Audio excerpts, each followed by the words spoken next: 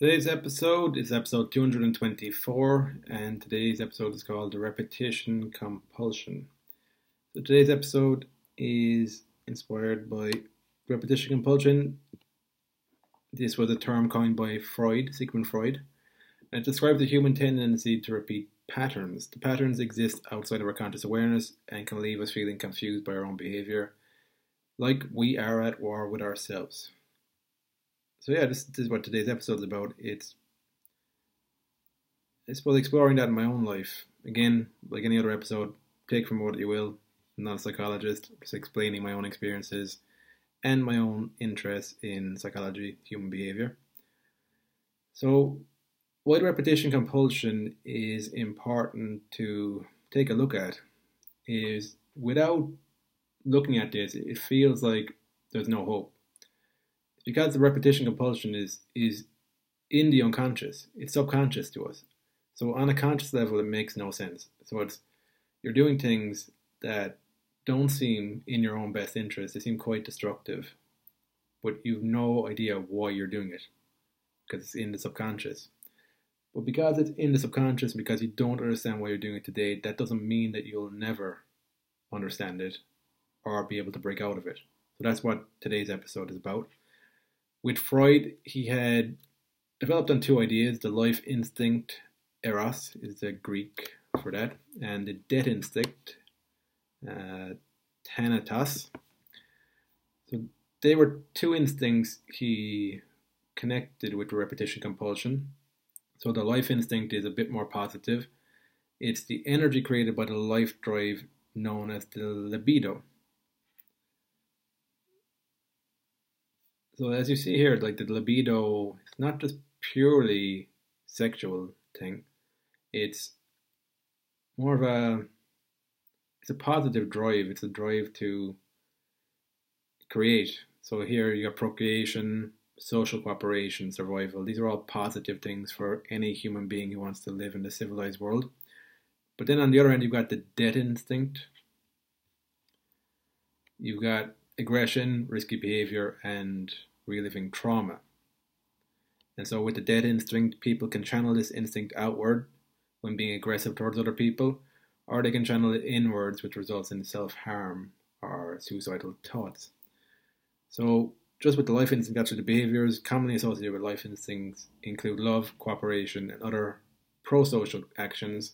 These behaviors support both individual well-being and the harmonious existence of a cooperative and healthy society. So my own experience, I've seen both of these play out in my life instinct and death instinct. Death instinct, like the life instinct, makes sense. It's like you're behaving in a way that optimizes your chances that you'll feel like you're a good person and you're getting on in society, you're doing the best you can. And I've also seen the death instinct, though, in terms of things that I've done, things that I do, habits that don't seem to be in my own best interest.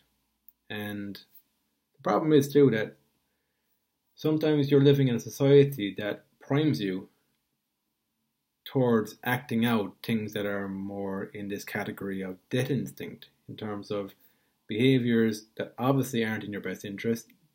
Drink, for example here, a drink culture, an unhealthy drink culture where people drink to get drunk, on the surface, obviously is not a good thing for anyone.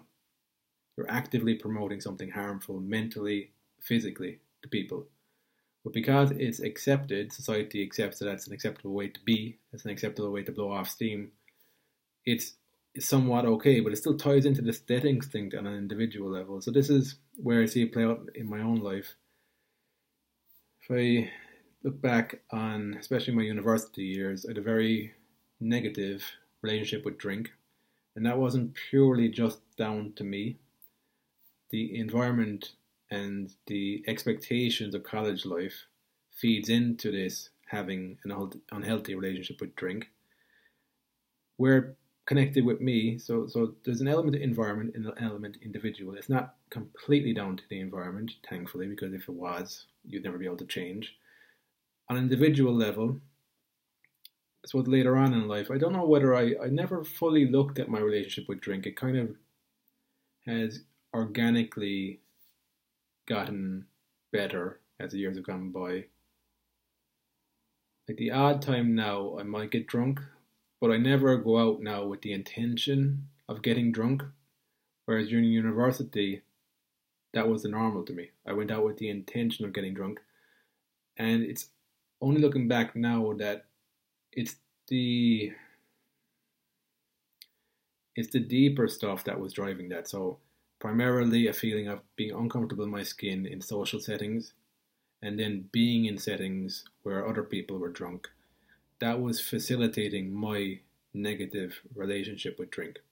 So even if I tried on a surface level to change that, nothing would really change until I came to grips with the fact that I was uncomfortable with myself, and I was putting myself in situations where it was increasing the chances that I would have a negative relationship with drink. And then tying that with just the cultural narratives around being in college and drinking to get drunk. And it's a cocktail for having a negative relationship with drink. So on a substance level, I didn't really even like the taste of drink. I never liked the hangovers the next day. So it wasn't related to that. So if I tried to cut down, if I approached it purely from a symptom level and tried to cut down on drink, that I would go, oh, if I go out now, I'm just going to have 3 pints. If I went out with people who weren't having 3 or 4 pints, it's not going to work for me because I'm still uncomfortable in my skin and I'm still putting myself in situations where other people are getting drunk. So it's not going to change anything. It's not going to move the needle at all. So these things are subconscious. Because at that time, I was possibly so in denial of how things were. It's probably a combination of being in denial and not knowing any different. So it wasn't like I had another experience of college life where I could say like, oh, you don't actually have to drink to get drunk to have a good time. And plenty of other people, examples of people who aren't really drinking and still seem to have a great time. It's not like I'm living what's the name for it? It's not like I have the option of parallel universes where I can play out different simulations and pick the best one. You've just got one. And that ties into the familiarity with repetition compulsion, which I think is my first point, which is ask yourself what's normal to you. So that was my experience at college. Like that's what I thought normal life in college is, and it probably is for many, many people, especially in Ireland where they're. I think the drinking culture it's still there, but it's probably not as bad as it was when I was going through college. So it possibly was the experience for quite a number of people. I think you have to be a very strong character not to have been immersed in that culture at that time. So what's normal to you? This is an important question to ask yourself and to reflect on and to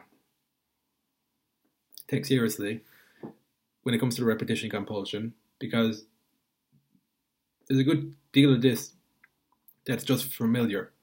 You're recreating what's familiar to you.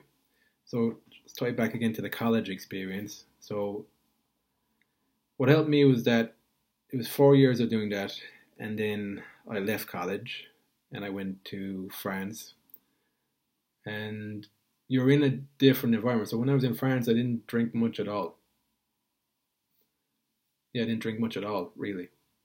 And that was possibly the first time in 4 or 5 years where I had an extended period where I didn't really drink. So it was a different environment. So automatically I'm kind of taking myself out of it. But that's what I went through a number of different things after that. So I never really consciously worked on the drinking thing, but it's kind of a symptom of the deeper work I had done after college. But if you didn't do any type of deeper reflection or analysis in your life, there's a good chance that your environment will change. So you finish the college years, moving on into the workforce.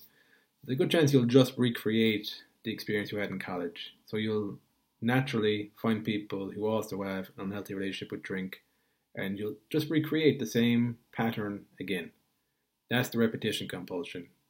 And that's the familiarity part, is that you bought into that this is normal life, this is real life, this is how people socialize, this is the only reality. If I don't engage in it, then I'm going to be left alone. So this is the thing I see in my life. It mightn't necessarily been around drink, but it's been around other things, where it's you see one reality, you don't know any other reality, so you have to choose between continuing to engage in that reality or being ostracized from it, feeling disconnected from it, feeling alone. I don't know if there is a way out of that. I think you'll possibly have to choose one or the other. I feel like I've had to choose isolation in order to move forward, because I think the isolation part, so you disconnect from an environment you're familiar with that is actually doing you damage mentally, physically, and emotionally. And there's a period where you're kind of isolated from things. But that's the you're developing your own kind of inner strength and character again. Because the from what I can see, the truth of the matter is that there's many types of environment, many types of people, and because you've been immersed in an environment that you've kind of woken up that this isn't healthy for me anymore, you haven't the experience of another environment, so it's going to take time for you to actually understand some of your values, some of like it's going to take time to develop your character, and then naturally over time again you'll gradually find people who can relate to that character, and you'll start to form more genuine and authentic relationships. But that takes time, and it takes a bit of strength of character to you're going against the grain of what you know. So that's what's normal to you. So it's important to get clear on what's normal to you, because that's how you'll see both the negatives and the positives to where you're currently at. So I would have never actually asked that question and written it out. It's only in hindsight that I realized that that's a good question to get clear on.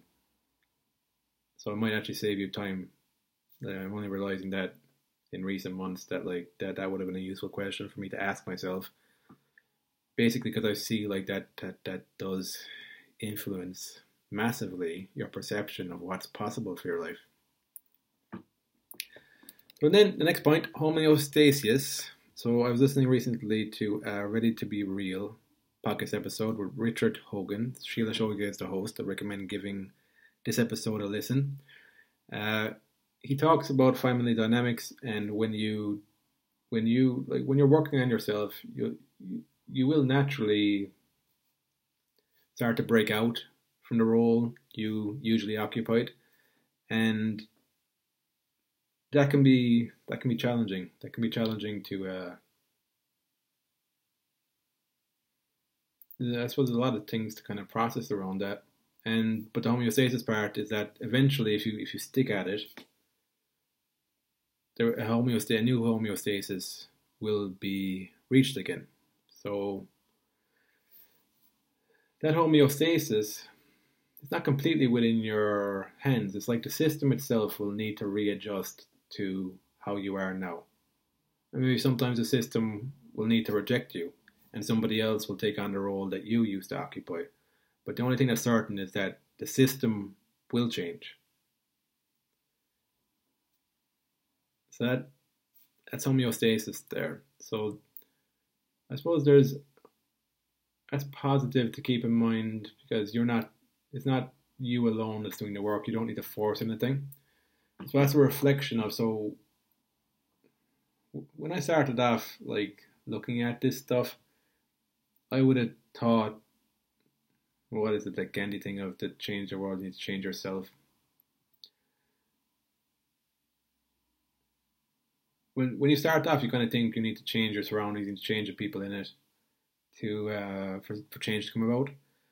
But the reality of the matter is that the only thing you can change is yourself. But what does happen as a consequence of that is that the systems you're connected to, in terms of human systems, they will need to adjust, and they adjust automatically. It's not something you actually can control. All you can control is your part in the system, in terms of you can work on yourself, work through your shit. Naturally, you'll change as a person. Then the system has to change, because you're no longer the same person that was in that system. So that's an interesting thing to be aware of. I suppose in a positive sense, it means that you don't have to do as much heavy lifting as you thought you would. But then it's also challenging, because it will feel like there's you as the person, individual, changing, and there's a big system out to stop you from changing. That's what it can feel like sometimes. And it's like that Matrix trope of like the matrix is out to get you. In reality, it's a bit more nuanced than that. It's like there is a matrix in terms of there's human systems there, but they're not like actively out to get you, even though it might feel like that. What's actually happening from what I can see is that the system will readjust. Sometimes you'll get pushback from the system trying to put you back in your box, back in your place.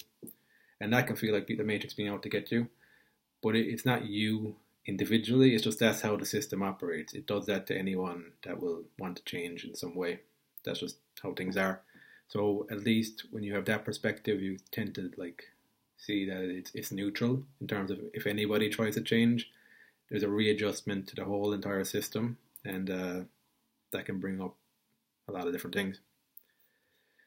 So the next point here, change your relationship with pain. This can be helpful with the previous point, actually. So a big thing for me has been working on my relationship with pain and anger. It's learning to see it as information. Learning to perceive anger as just like any other emotion, like happiness, sadness. It's letting it in. Letting it in, like it's there for a reason. I think I think some of the misperceptions I had was that feeling anger made you a bad person. Like it's very naive understanding of the emotion.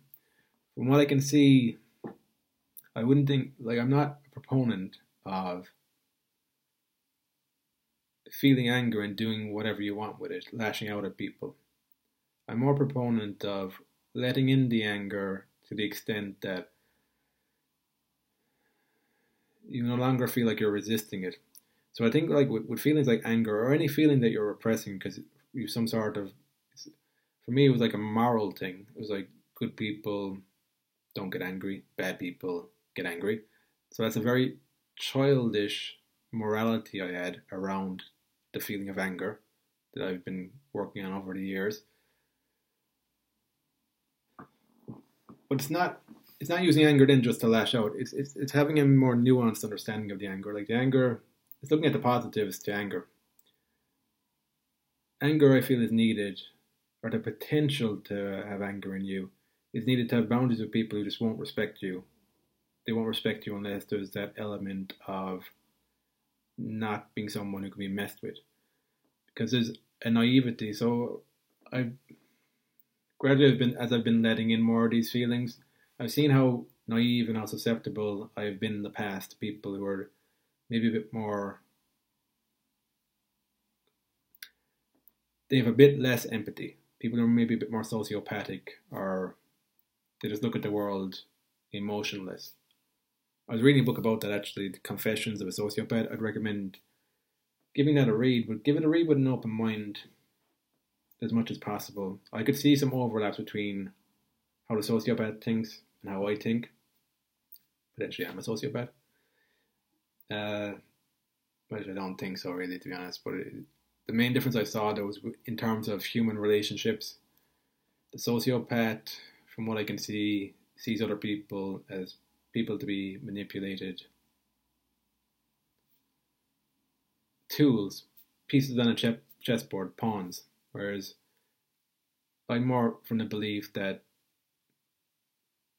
human relationships, like having authentic relationships in your life, especially with yourself and then with other people, from that's what makes a rich experience of life. And for me, without that, life will feel hollow. So that's kind of the main difference I saw. But that was an interesting read because it was an anonymous person who wrote the book because there's such a stigma around being a sociopath, and I can see why there is, because they can cause so much destruction. But then also empaths, I'd be more of an empath. Empaths can cause destruction too if you're too one-sided. That's why I try and let in more the feelings are in the shadow side to me, like anger and things like that. Because if you're just one-sided empath, because we all have a mix of all these emotions. If you're just a one-sided empath, you'll tend to repress that, and then you'll tend to project those repressed feelings onto other people. So you'll demonize people. So that can be just as destructive as somebody who has got no empathy for other people. So it's quite nuanced. I recommend giving it a read, but I'd also, if you're in a good place as well, because it's kind of opening yourself up to seeing the other side of the coin. That there are people who will just see people as pawns in a chessboard, and in their mind, that's the right way to go about life. And so it can be challenging to read that, but when you take in more of that stuff, it takes away some childlike naivety. It makes you a stronger person. You're less naive, less vulnerable. The vulnerable thing, I used to think that. So there's a period in my life where I felt like vulnerability, it was a weakness, but that was primarily down to the environments I was in, where it was a weakness. People will poke at you. If you show vulnerability, if you show sincerity, they can poke at you. You're vulnerable. If you show sincerity, if you show who you are, you're vulnerable to somebody inflicting emotional pain on you in terms of rejecting you or making fun of you. That's just the reality of things. So I'd grown to think that vulnerability was weakness. Then as I've been doing the personal development work, I realised that if I become more vulnerable, I will have a better sense of who I am. I'll also see other people as they are, so I'm less blinded actually. So that's where the strength comes in. But then I thought that other people, once they experience vulnerability, they will recognize that they were wrong and it was a strength. But over the years now I've come to terms with now I think some people just see vulnerability as a weakness to exploit and they're not changing their mind on that. So books like that, about the Confessions of a Sociopath, have helped me to realize that not everybody is like me, and as well for me to be cautious about my own vulnerability. So on this podcast, the whole point of this podcast is to be some way vulnerable, to some way show my real feelings and thoughts. But I suppose it kind of helps that like I have a lot of feelings and thoughts, and like introducing elements of like where I can feel more my anger and when I can feel more of these darker feelings, it knocks away a certain amount of naivety. I don't think I'm that predictable. That's possibly why I share so much stuff on here. But at the same time, I'm always trying to find a balance between explicit and implicit. I think some things will gradually just radiate from you. You don't need to explicitly say them. But in other times, you do need to explicitly say things, because that's something I would have appreciated more growing up, I suppose, in different environments I was in. Oftentimes things are just implicit. They're assumed you know things, or they assume you should be a certain way, and that can be very confusing, complex for people. So I don't think you can move from one environment to another environment without some bit of explicit detail. That's probably part of why I'm doing this podcast, to explicitly outline some of the things I'm learning and some of the thoughts that I have, some of the philosophies I have. That can some way create a bridge for you if you feel like this is something that's moving in a positive direction for you. So it's a continuous balancing act. Like in my day-to-day life, I'll tend to be vulnerable with people who are also vulnerable. And I'll tend to see that in the long term anyway, because if I'm having an authentic relationship with someone, there'll be a feeling of progression, that I'm actually knowing this person better. So the vulnerability needs to be on both sides. If it's a one-sided vulnerability, that's something to be just aware of. If it's a one-sided vulnerability, be aware that the other person might be just collecting information on you to use against you at some stage in the future. But if you get a sense that they're sharing stuff with you as well, and there's a trust there that both of you won't go out and breach that or try and hurt the other person, then that for me is more of an authentic thing. And thankfully I have some of these in my life, but I've also had the experience where it felt like, I don't know what this is, it feels more like an information gathering thing more than like a friendship that's developing here. So that's something to be aware of. Vulnerability is both a strength, it's a very powerful strength, but it's also a weakness in the wrong hands. So just be aware of that. Something that I only learned in recent years, and it's an important lesson, something I probably need to continuously learn. And in the last part here, just a final point. So not all repetitions are bad, so this is just in terms of routines. I wouldn't want to live in a world where everything's unfamiliar, there's nothing that I can rely on or depend on. I suppose the nuanced thing here again is with human relationships. is trying to find that balance where you've people in your life where it feels like there's a stability there, there's dependability there, but there's also space for the person to grow. That you don't need them to be a certain way. And actually, one thing I was listening to this week, the Dele Alli interview, which was an eye-opening interview. It was a very vulnerable interview for him to give, especially in a world of football where you're faced with crowds that can just chant abuse at you at any bit of weakness. So there was massive strength for him to have an interview where he was very vulnerable in that type of environment. So for me, that signaled quite a shift, to be honest, because it seemed quite honest from what I could see. But he reiterated something that I'd mentioned on another podcast a while back about Potticini, that I don't know what I was listening to, but it came across as like a kind of a spiritual person in the sense that he spoke to the person rather than the footballer. And that was something that Dele Alli reiterated on that interview, that he had a sense that Potticini would have spoke to him first and foremost as a person and then as a footballer. So that's something to keep in mind actually in terms of the environment you're in. So if you're in an environment right now where speaking to the person instead of the role they play isn't the perceived normal, it's going to be very hard for you to wrap your head around an environment where it is the normal. And oftentimes I see this play out when people might say to me that that I want deep and meaningful conversations. Like that has always kind of frustrated me. And it's not necessarily that people who say that to me coming from a bad place or anything, but it's always frustrated me because it almost felt like a way to keep me from thinking that there's another environment that's where I feel at home, comfortable in. And it's using the logic of the current environment to try and understand another environment. So from what I can see, like if you're living in an environment that's quite surface level and people just play their roles, play their parts, when they think of something different, they try and understand it through the lens of their current environment. So if they think of somewhere where there's actual meaningful conversations or deep conversations, they'll then think it at an intellectual level, and it becomes this like intellectual, philosophical conversation. Whereas in reality, from my own experience, I think the deep and meaningful conversations environment is just purely an environment where somebody's speaking to the person and not just purely to the role.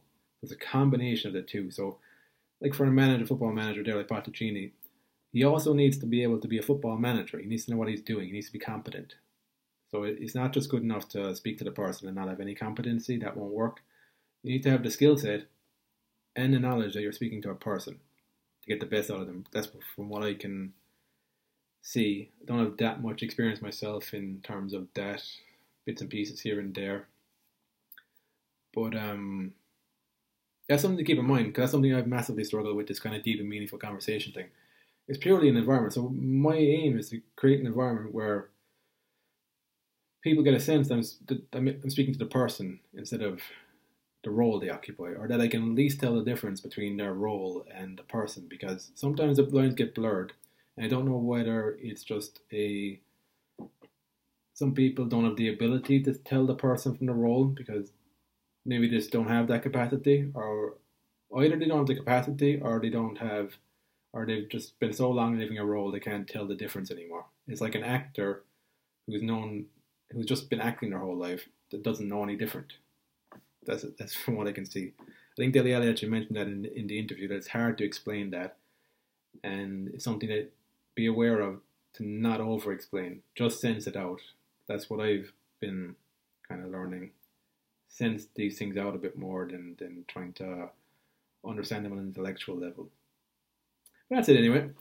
That's the repetition compulsion. Hope that's been some way of use and of value. Again, I'm speaking from my own experiences, not a trained psychologist. I'm just kind of speaking from my own passion for for these types of things, my own interests. So that's it. Thanks again for listening, and I will speak to you on next episode.